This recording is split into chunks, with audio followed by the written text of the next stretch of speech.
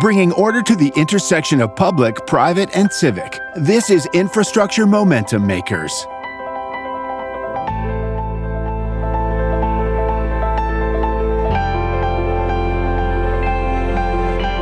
Welcome to Infrastructure Momentum Makers, presented by Ansarada, the only software solution purpose-built to securely run complex and high-value infrastructure procurement.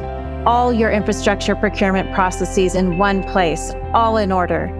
And join me, Ratna Amin, as I speak with the movers and shakers at the intersection of the public, private, and civic sectors about the latest breakthroughs and developments in the world of infrastructure. Today, I am joined by the Executive Director of the Trans-Bay Joint Powers Authority, Adam Vandewater, to talk all about the complexities of making neighborhoods around infrastructure and delivering one of the largest transit infrastructure projects in the state of California. Adam, welcome to the show. Thanks, Rana. Nice to see you. Nice to see you. Adam, I've known you a pretty long time now when you were in public policy school getting your master's degree at UC Berkeley. And I was going to get that degree, but then switched teams. But you've spent your career working in government and went to graduate school for it, first in Denver and now for a long time in California. What is it about the public sector that attracts you? I was thinking about this question a little bit, and I've always been fascinated with the allocation of scarce resources. My undergraduate degrees were in economics and environmental studies, both of which look at that question from different angles. And local government, and I did briefly do some state and federal government work as well, is really where you see the tangible impacts of those decisions. And you can make pretty substantial investments in how people live their daily lives, particularly as I've been focused for the last few years around infrastructure, how people get around, how they communicate, what defines that sense of community, and the local governments that provide those resources. That's super interesting, Adam. I didn't know that. It's all about scarce resources or feeling that resources are scarce. Although often for taxpayers, it seems like there's plenty of resources. Didn't I just vote yes on another sales tax? I know I've heard that when it comes to funding government infrastructure. You worked as a project director for the city and county of San Francisco for nearly 2 decades, where you had to balance the needs or desires of the community to not pay more maybe, or to pay for certain projects and then actually get those chosen, prioritized, implemented. How did you go about doing that? How did you have to innovate to do that in government? Whether there's enough resources or not, there's still the kind of allocation of where you spend your time and effort and energy and resources. One of the things I learned after a while, I started in public grant making in kind of small community projects and quickly got into public-private partnerships where you're leveraging the powers of the market economy to deliver the public benefits that you're looking to create in your community. And so that could be everything from building new arena for sports teams, which I did for the Golden State Warriors. And we tried to do with the America's Cup, which was both an event and initially a real estate deal, but ended up being more of an event than an infrastructure project. But also developers who come in, they want to make a market rate for housing, for office, for whatever the intended target use is. So how do you leverage that interest, investment, and amount of resources to create new public open space, new transit connections, new elements to a community that benefit the city, both financially and in terms of the infrastructure that they're looking to create? That is where I thought there was a lot more power to create more benefit than, say, allocating a general fund dollar from the city's government coffers or going to the voters for a tax measure or something, which is often also part of the equation. But you can only go to those wells so much to create what you're looking to create. So how do you do that? It can't be as simple as just saying, hey guys, let's build some public infrastructure while we're at this, or invest your private money into the city's infrastructure or its people. Like, what does it take? I imagine you've changed the narrative, changed systems, maybe even changed laws. Really depends on the time. I was fortunate enough to be in San Francisco in a really expansionary period in its history where a lot of people wanted to be in San Francisco. There was huge investments in everything from venture capital and tech-founded startups to desirable real estate and other factors that brought people to the Bay Area and to San Francisco in particular. There was a real need to create additional housing, additional office space, and resources to accommodate that demand. And so with that kind of demand coming in, we could sort of harness it and say, we welcome it, we certainly need it, but in order to do that here, we need to also accomplish additional goals. We need you to be reducing your parking standards, increasing your transit contributions, creating open space on your rooftops or at your ground floor, providing a higher percentage of affordable housing so we maintain the kind of diversity that San Francisco's become known for. It was a great time to be in a negotiated position from a leverage perspective. Let's walk through a couple of the really big projects that you worked on that people could actually see and experience today. The first one would be the $551 million renovation of the Moscone Convention Center, which if you've been to San Francisco for a conference, you're probably familiar with it. It's massive. Tell us just a little bit about the project, but more importantly, what was the key to making funding happen for that project? Moscone Convention Center is an interesting use case because it's one of the most sought-after convention spaces in America, but it's not one of the biggest. A lot of the big ones are out on the urban fringe and have tons of parking and lots of rentable square footage, but there's not much else there. So you're there for the conference, you're there for the catering at the conference, and then you have to drive to any other position of interest. Moscone is right downtown, just south of Market, has a public park above. It's surrounded by office, hotel, and affordable housing spaces, and you can literally walk out the door and be in downtown San Francisco. It's evolved over time in 4 phases, going back to the 1980s when it was named after the then mayor, George Moscone. And this was the 4th phase. And to do it, we worked with the hotel industry that recognized that something like 2/3 of their room nights came from convention goers throughout the year. They were motivated to have a modern and efficient and large enough convention to meet that demand going forward, enough so that they self-assessed an average daily room night rate that kind of decreased the further you got away from Moscone that paid for 2/3 of that $551 million cost. So we formed what was called a tourism improvement district. First, it was a very small one. We said, okay, let's test this concept. Let's do a $40, $50 million one, and we'll upgrade all of the wayfinding and the digital displays and the things that people see right up front, but aren't capital, which is much more expensive. And it was such a resounding success that we were able to go back to them and say, let's do a larger one, $500 million, expand the physical space and modernize it, take it from its 1980s, 1970s, more setback from the sidewalk design right up to the curb front, more vertical like its surrounding buildings, more modern. It's designed by Skidmore, Owings & Merrill. It's a beautiful building, and integrate it with the street grid and improve some of the surrounding pedestrian paths and architecture so that it fit better in its environment and integrated better with downtown. Seems like a theme we're going to hit a few times in this conversation, Adam, is about mixed neighborhoods and translating that to mixed stakeholders and possible partners in these big projects. The next one I want to ask you about is the 27-acre seawall lot 337 and Pier 48, which was converting a parking lot into a mixed-use neighborhood. This one is port property. If you've been to San Francisco and ever caught a Giants game, this was the largest surface parking lot for the ballpark. It was across McCovey Cove, where the famous splash hit home runs go into the bay. Partially pile supported, just a wide open parking lot. It was heavily utilized on game days, about 81 times a year, and was neighborhood parking and very underutilized the rest of the year. So the Giants and the Port of San Francisco and my former office in economic development worked together to say, how do we better utilize this space? The ultimate design had a structured parking garage to accommodate the same number of vehicles, recognizing that the Giants were the baseball team, along with the Oakland A's, for all of Northern California, so they drew throughout the region, and then used the remaining for vertical. So there was about 2.8 million square feet of development, both office, residential, and retail, and it created a whole new neighborhood. You would go, you would take transit, or you'd bike, or you'd drive, you would park, and then you would transit across a pedestrian pathway to the ballpark where there's food and beverage and restaurants and active street life.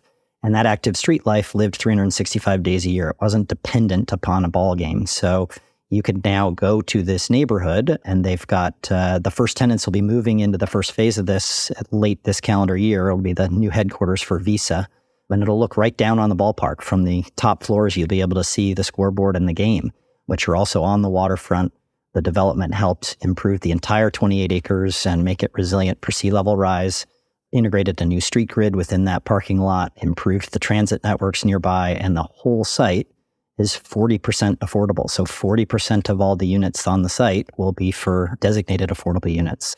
It really created a whole new neighborhood that financially benefited both the Giants and the port, but really had a lot of support from the neighbors because what was a surface parking lot is now a destination, a place to go to dinner, a place to get a drink, a place to connect to the waterfront, a whole new several acres of parks, and really sort of redesigned that whole area.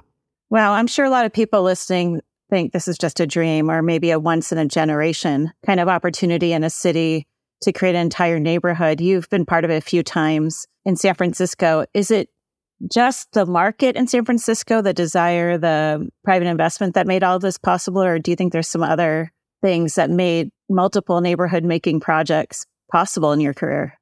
I think it's a couple of things. I think San Francisco's not afraid of trying new things and leading the nation often on some of these concepts of bringing residences downtown and doing transit-oriented development and increasing affordability rates and providing active, not just passive open space. But we couldn't have afforded it, obviously, without the participation of the private sector. And the private sector is driven by demand. And San Francisco has been fortunate enough to have had tremendous demand over the last 20 years. And there's a bit of a reckoning moment now as we go through the end of the pandemic and what work from home means for places, downtowns across America. But San Francisco has always been a hub of talent, and it's where people want to be. It's a beautiful place with a lot of amenities adjacent to some of the best universities in the United States. People want to be here. So long as that remains the case, so long as that and our infrastructure keeps up with that, it will recover and we'll be back to the kind of a similar kind of negotiating environment. One last project I want to cover from your time working for the city and county of San Francisco is the $1 billion Golden State Warriors Event Center. It is now open. I still haven't been to a game. It's also a mixed-use development project, as we've been discussing. So what are some of your biggest takeaways from working on the first NBA arena entirely privately financed? Great partners to work with. They were obviously there to create their home. Some developers are looking for capital return and then off to the next project. But the Warriors were obviously very interested in maintaining all relationships and integrating with the neighborhood. Coming back to San Francisco, where they first started way back in the Wilt Chamberlain days. So they spent a half a century playing at the Oakland Arena in Oakland, and they were tenants there. And this was an opportunity for them to own the dirt, own the building, and also realize the revenues not only from concessions, but from private events, from parking, from adjacent retail and office. Now they could make their money not just from home games and advertising rights and merchandise, but from all of the real estate and other activities on the site 365 days a year. So they were great partners. It was a great project. We started actually closer to downtown. From the city side, we were looking at how could we serve an arena when you have 18,000 people coming all at the same time and leaving all at the same time. There was a pier owned by the port where we had tried to develop during the America's Cup.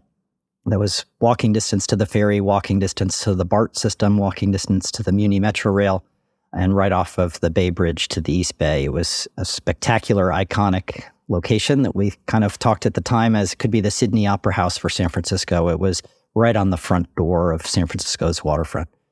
It was challenging there for a number of reasons. It was on a pier, so it required federal and state involvement from everyone from the Coast Guard to the Regional Water Quality Control Board. It needed National Environmental Policy Act consideration. The time just to get through those approvals would have extended beyond what the Warriors were looking for. And then the cost of improving the pier before you could go vertical was also expensive. And then it was going to be on port leased property, so they had to come to a financial term sheet with the port. They moved then to their current location, which they own, an upland location, but also on the waterfront and also a signature location. So we had to improve the Muni line there and provide connections, and they're working to complete a new ferry landing on the waterfront edge. But it's a spectacular location. You got to go check it out. Everybody says, oh, but I wasn't sure I wanted them to move into the city, and they go and they have a fantastic experience. It's a beautiful, modern event venue. That's a great suggestion. I'm skeptical as an Oaklander, but we'll see. What I hear in that is so many interesting themes, like being willing to change when the odds are so against you or the timeline will be so long, the cost, the regulatory system, et cetera. Do you just change? And maybe when there's private investment, there's more of a willingness or an incentive to change what the plan is. I think adaptability is important. Delivering these projects is beneficial and not delivering them is expensive. You do have to eventually make a calculus of how long is this going to take and at what cost, and is there a better, more expedient location? I mean, these decisions will last a generation, and so they're not taken lightly. It took a long time to reach that conclusion, but they could ultimately deliver it faster and at better cost and longer term ownership in their current location. And so they made that move with the city's involvement. More recently, you switched gears to something that might be a little bit more relatable nationally, which is working in a small city. The city of Livermore, which is small but has kind of an outsized footprint in a couple of industries. Talk a little bit about your efforts there to also do infrastructure and grow the economy. After years in San Francisco, it was clear there weren't major signature projects coming in the door, that we've kind of reaching the end of the business cycle. I was always curious about being in small governance and being part of an executive leadership team that addressed every issue that comes before a city. Livermore is on the smaller side at 92,000 total residents, but it punches above its weight, so to speak, in a number of categories. It has the oldest wine country in California. It's small, but predates Napa and Sonoma. And there are some fantastic producers there. But probably more importantly, there are about 10,000 PhDs and master's degree students at either Lawrence Livermore National Labs or Sandia National Labs, what's often called the smartest mile in America. They are doing some of the cutting edge research on everything from climate change and biotechnology to nuclear fission and weaponry and all kinds of different things for the U.S. government. Some of those individuals or their plus ones are also doing startups. So when I was in economic development, we were trying to modernize wine country, stabilize Main Street through the pandemic, but also harness all of that talent to create new startups. So we ran an incubator with the national labs in some of the surrounding cities to provide a co-working space where you could do everything from mobile cannabis testing to hydrogen jet fuel advanced research to advanced computing that goes into our autonomous vehicles through artificial intelligence. And there's some really fascinating stuff done by 2 to 5 to 10 people teams in a small industrial space in Livermore. And some of those efforts over the last decade plus have led to billion-dollar valuation companies that are headquartered out in the Tri-Valley and moving around. So it was sort of a fascinating place to be, both small town, but big vision. Yeah, that is fascinating. I know you worked on an economic development strategic plan there. I'm struck by the fractal nature of this, how small things become big and need as much nurturing or space or infrastructure as big things, just kind of scaled down. How important was the strategic plan to making things happen? The strategic plan was both a great way for me to orient to Livermore. I had been working in San Francisco, which is a different set of economic levers, but also a way to focus the council and the leadership around a couple of key economic development drivers. And for us, those became, through a series of interviews and research and experience, positioning Livermore as a place where you build a physical thing. So Livermore geographically is sort of halfway in between the venture capital, white collar, kind of legal, financial, and software leading efforts of the coastal area and the highly skilled labor force that comes from the Central Valley that's doing injection molding or advanced manufacturing. Livermore was really developing, and we were helping to urge in, was the place where you go and make a physical product. You make a Titanol stent for medical applications. You make a semiconductor chip. You create the dashboard instrumentation that goes into your Tesla. All that sort of stuff was happening in the industrial spaces in Livermore. And those were high-paying jobs that could pay the standard of the quality of life in the Bay Area. We were really trying to harness some of that talent and all those resources to allow people to stay long-term in Livermore, to attract new residents to Livermore, but kind of maintain that small town feel that it has come to cherish. Wow, sounds like a really place-based strategy that's unique to the place. Can't just copy and paste. We would often say, you don't want to be like somebody else or a lesser version of somebody else. You want to find what your best attributes are and lean into those attributes. And in a place like Livermore, which has the lion's share of the industrial footprint in the Tri-Valley, which is just over the hill from the Oakland side, and had that talent, these are the sort of opportunities that we thought would be successful going forward, and we're really growing sectors of the economy. That's interesting. Can you share some of the places people wanted Livermore to be? If you talk to folks, as we did as part of the strategic plan in Livermore, they really cherish the small town feel. There's a real Main Street USA downtown, which has great outdoor dining and bars and restaurants and a real community feel. What I found as a new member of that community was you'd be just as likely to find a guy with mud on his boots from cattle ranch or a vineyard as you would be a PhD in nuclear physics from the labs, as you would be a plumber or homemaker who's been there for 30 years, or somebody doing a startup. And they all mingle nicely downtown, and people didn't want any kind of economic development strategy that would threaten that. At the same time, it hadn't changed dramatically in decades from an infrastructure perspective, and some of those long-term residents, people who'd moved there 30 years ago to work at the labs, their kids hadn't moved back. They couldn't afford to come back to town, even though they wanted to. And we knew we needed to increase production. And we knew that they didn't want a 2,000 square foot house on the edge of town. They wanted more activation, accessibility, transit orientation. And so we worked on some specific plans that would be connected to some planned transit investments and were higher density, less maintenance. And we worked on developing the kind of jobs that we thought that they would be skilled for, interested in, and would be growing part of the economy. Let's move to what you're doing now. As someone who's known you a while, I was very excited when you were appointed the executive director of the Trans-Bay Joint Powers Authority. Tell us what your role is and tell us what the authority is responsible for. The Trans-Bay Joint Powers Authority owns and operates the Salesforce Transit Center. This is the Trans-Bay terminal in the heart of downtown, what we often called the Grand Central Station of the West. It's a 6-story, 4-block-long building. It's the largest building by volume in all of San Francisco, and it serves 8 different regional bus operators today on the 3rd floor, with a dedicated bus bridge to the I-80 highway over to the East Bay. We have Muni and AC Transit and Paratransit and Greyhound and Westcat Links and others operating out of the building. And then the second phase of the project that's been envisioned for 30, 40 years is to connect the existing basement to the South Bay via rails. Caltrain is the primary rail operator and transit operator between San Francisco and San Jose. And it terminates at the edge of town. I'm in an industrial warehouse district, sort of close to the ballpark and not much close to anything else. And there's been a long plan to bring it another 1.5 miles into the basement where you can walk to downtown and you can connect to those 8 bus operators and a block away to the regional BART system.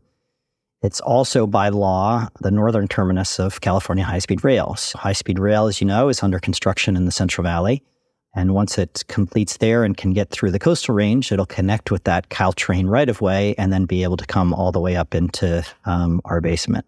The vision has always been to bring all the transit providers into one location where you can transfer, and then you can walk, take your bus, take different modes, get to the building, go down to the basement, and then be in Los Angeles in under 3 hours.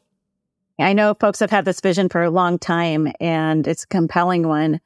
How do you see the vision as somebody who's worked on mixed-use neighborhoods as a neighborhood project, not just a transportation project? It's a great question. We're a transit center, but we also have a 5.5-acre rooftop park that has become the destination not only for the neighborhood, but for international visitors. I enjoy walking up there at my lunch hour, and you'll hear languages around the world and people just amazed at what is effectively a botanical garden 60 feet above the sidewalk and in the heart of downtown.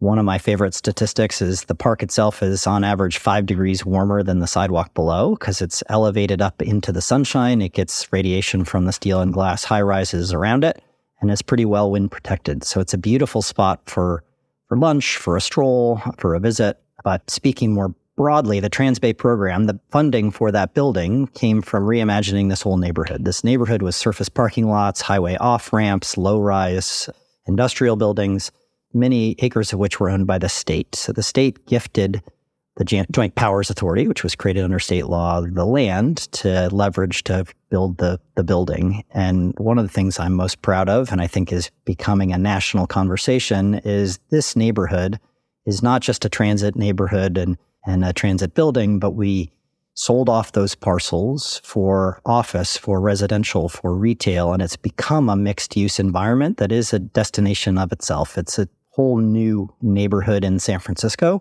that has that open space. That open space is activated. We had something like 620 programmed free events in the park last year.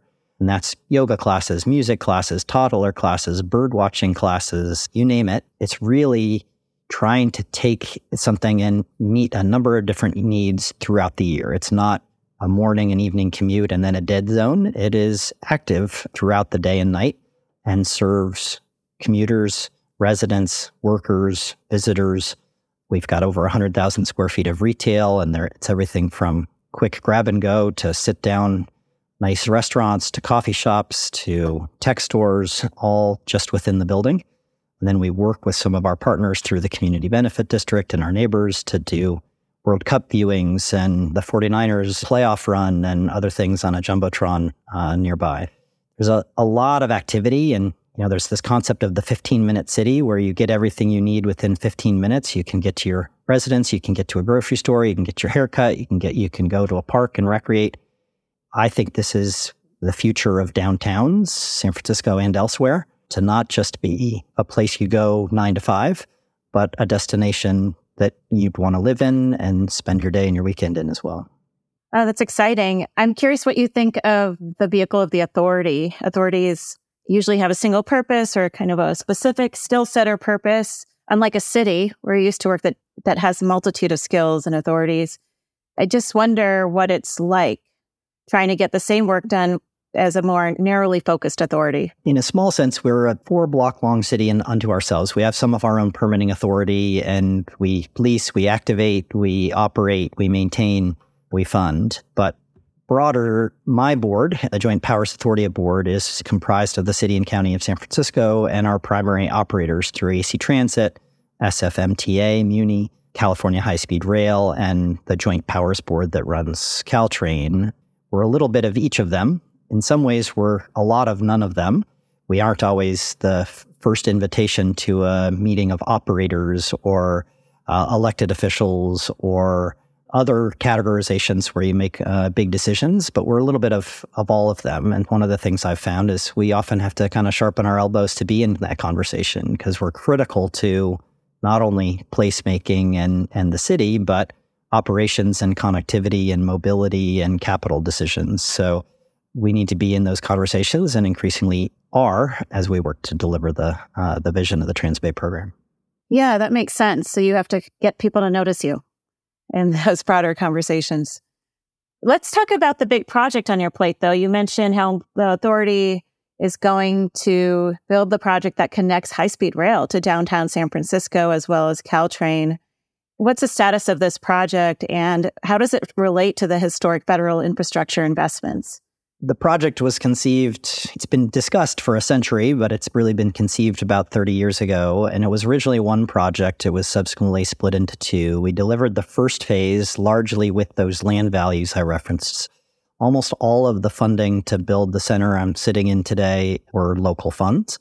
And that includes the gift of state funds for some of those off-ramps and surface parking lots that we used to pay the costs. The only thing that was not local is we did get an American Recovery and Reinvestment Act grant to pre-build the basement. We knew we weren't able to serve it with rail right away, but we also knew that retrofitting an existing building and putting a basement in after the fact would have been hugely technically complicated and expensive. Those funds were invested for future use. The second phase is that connection, and we're looking to our state and federal partners through a number of grants and are excited bipartisan infrastructure law, which is one of the most significant investments in transit since really the Great Depression. We're fortunate to be in the pipeline for those funds under what's called the Capital Investment Grant or New Starts process. We formally entered into what's called project development a little over a year ago. My next board meeting in just over a week, I will seek my board's approval to authorize me to request entry into the engineering phase. Once we're in the engineering phase, we will be eligible to submit what's called a full funding grant agreement, which means we can give a huge volume worth of technical work to the Federal Transit Administration. And if they agree with the technical details, could submit a request for appropriations under the Biden administration as early as next year. That's critical to us because that's up to half the total project costs. And we have a whole range of sources from regional bridge tolls to You mentioned the half-cent sales tax for transportation and remaining land sales to cover the delta. But we finally have a window to deliver this, where we could be relocating utilities a little over a year from now and digging tunnels starting at the end of 2025. That's incredible. Thank you on behalf of the general public for leading this work and making progress in this bureaucracy that you just described and with a lot of uncertainties. That's really exciting to get to some actual physical changes. I know when I was working in advocacy, we were just trying to keep it alive and in people's minds and for them to really understand how transformative and essential it would be to have rail connections across the state and to San Francisco, keeping the dream alive. You're undertaking a lot of planning, fundraising, project development, but I believe you have a very small staff of your own. Is that right? The Joint Powers Authority is about 20 staff in total, and that's to operate the center and plan this mega project. The downtown rail extension, or what we're now calling the portal, is, I think, the second largest mega project in Northern California after BART to Silicon Valley. It's an enormous investment. Those 20 people are not the entire team working on this. We have a lot of what we call seconded staff, so consultants that have been working on the project for everything from engineering and design to legal to landscaping and security. The entire team that's working on Transbay work is numbers in the hundreds, but the team of the Transbay Joint Powers Authority staff is only 20 people. You have a staff of only 20 people and then a lot of contractors, it sounds like. How do you keep folks organized when you are in so many different organizations, especially when you're at the executive level? How do you know who's doing what? It's a good question, and it's a lot to manage. I've got a facilities director overseeing our maintenance team and our landscaping team and our leasing team and everything related to operating the building. We've got a project director who is overseeing the engineering and design for the mega project, the portal or the downtown rail extension. We've got finance and admin and chief of staff and everything running kind of daily operations. We've got a security director who works with local police department, Homeland Security, and our contract ambassadors to provide security throughout the center. We've sort of delegated authority. The building is large enough that we're actually physically located in 3 locations. We have the administrative team in one space, security's at the far end of the building, and most of our engineering and design team is in a construction trailer on the edge of the property. It is a continual, making sure we are working well together challenge, and that we are all kind of rowing in the same direction and working efficiently together. So I kind of see myself as a little bit of the connective tissue as the ED, because everything filters up to me, and I need to make sure that communications knows what engineering, knows what security, knows what facilities are doing. We're all doing the same thing as efficiently as possible. Last 2 questions we're asking all our guests. First, managing a major infrastructure project such as yours can obviously be a stressful ordeal. Where do you find order in the chaos? Thinking there's a couple of answers to that question, I've always been someone who likes kind of finding patterns in things. I like to do crossword puzzles and other kind of games that way and try to bring that together. But if I'm challenged, there's a couple of different opportunities. One, we've got a 5.5-acre rooftop park, and I'll walk up there. It's like a botanical gardens, and I'll stroll through and hear the commuters and the visitors amazed at what they're walking through, which is a nice kind of quick refresh. 2, I've always found exercise for me personally as a way of kind of cleansing my mind and kind of helping flush out frustration and focus on what I want to get done that day. So I'm often up before dawn on a morning bike ride and kind of pushing myself for an hour and then come back and start the day. And that way you've kind of gotten that out of your system and can focus on what you need to do. Those are great ideas. I don't know about getting up that early, but sounds great. The first few days are a challenge, but then you start to get in the routine. Absolutely. And people are counting on you to show up with a clear mind. One last question before I let you go. Is there any major infrastructure project anywhere in the world that's on your bucket list to go and see one day? There's obviously many. It's always exciting to get inspired by what's worked elsewhere and try to adapt a piece of that here in our projects. The one that's on my near-term horizon, I'm excited to be actually planning to visit this spring, which is the world's first high-speed rail system. I want to go ride the Shinkansen from Tokyo to Kyoto. and take my family there, not only to experience 200-mile-an-hour trains, but also because I understand that some of the best cuisine and shopping and culture and other destinations are in the stations. So they've really integrated transportation into their daily lives. And I'm excited to see what an active train station could be from a country that's invested in that for decades.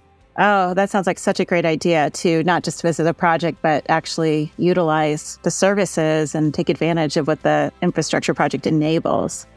Excited to hear about that trip, Adam. Yeah, we'll be there in April. We also have 2 teenage girls, and I want to get out and about with them while they're still part of our traveling team and they're not off on their own ways. So there's a limited time left to do such things. A smart idea. Adam, that wraps up our questions, unless there's something you'd like for me to ask you. No, I appreciate the time. I mean, I'm always interested in learning from other people's experience how you get projects like this done. They're not easy. They're not quick. They take years of concerted effort. And each one is going to be a little bit different and context specific, but we obviously learn from each other and get inspired by each other. And some of my projects over the years have elements from other successful projects around the world. We did the expansion of the convention center and there was a pedestrian connection, and we really wanted to replicate some of the successes of the High Line in New York as part of that connection. It's in no way comparable. It's a little 1-block long connection, but it has art, plantings, and other things as part of it. I'm hoping that Japan offers some similar inspiration when we look to future tenanting and activation of the rail platform below us. Awesome. Thanks, Adam. Great to see you.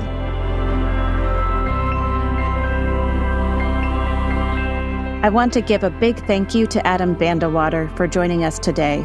It's amazing to see the work he's doing to lead one of the largest transit infrastructure projects in the state of California. If you're enjoying the show, please make sure to leave a review so more people can find us. And until next time, I'm Ratna Amin, and this has been Infrastructure Momentum Makers, presented by Ansarada.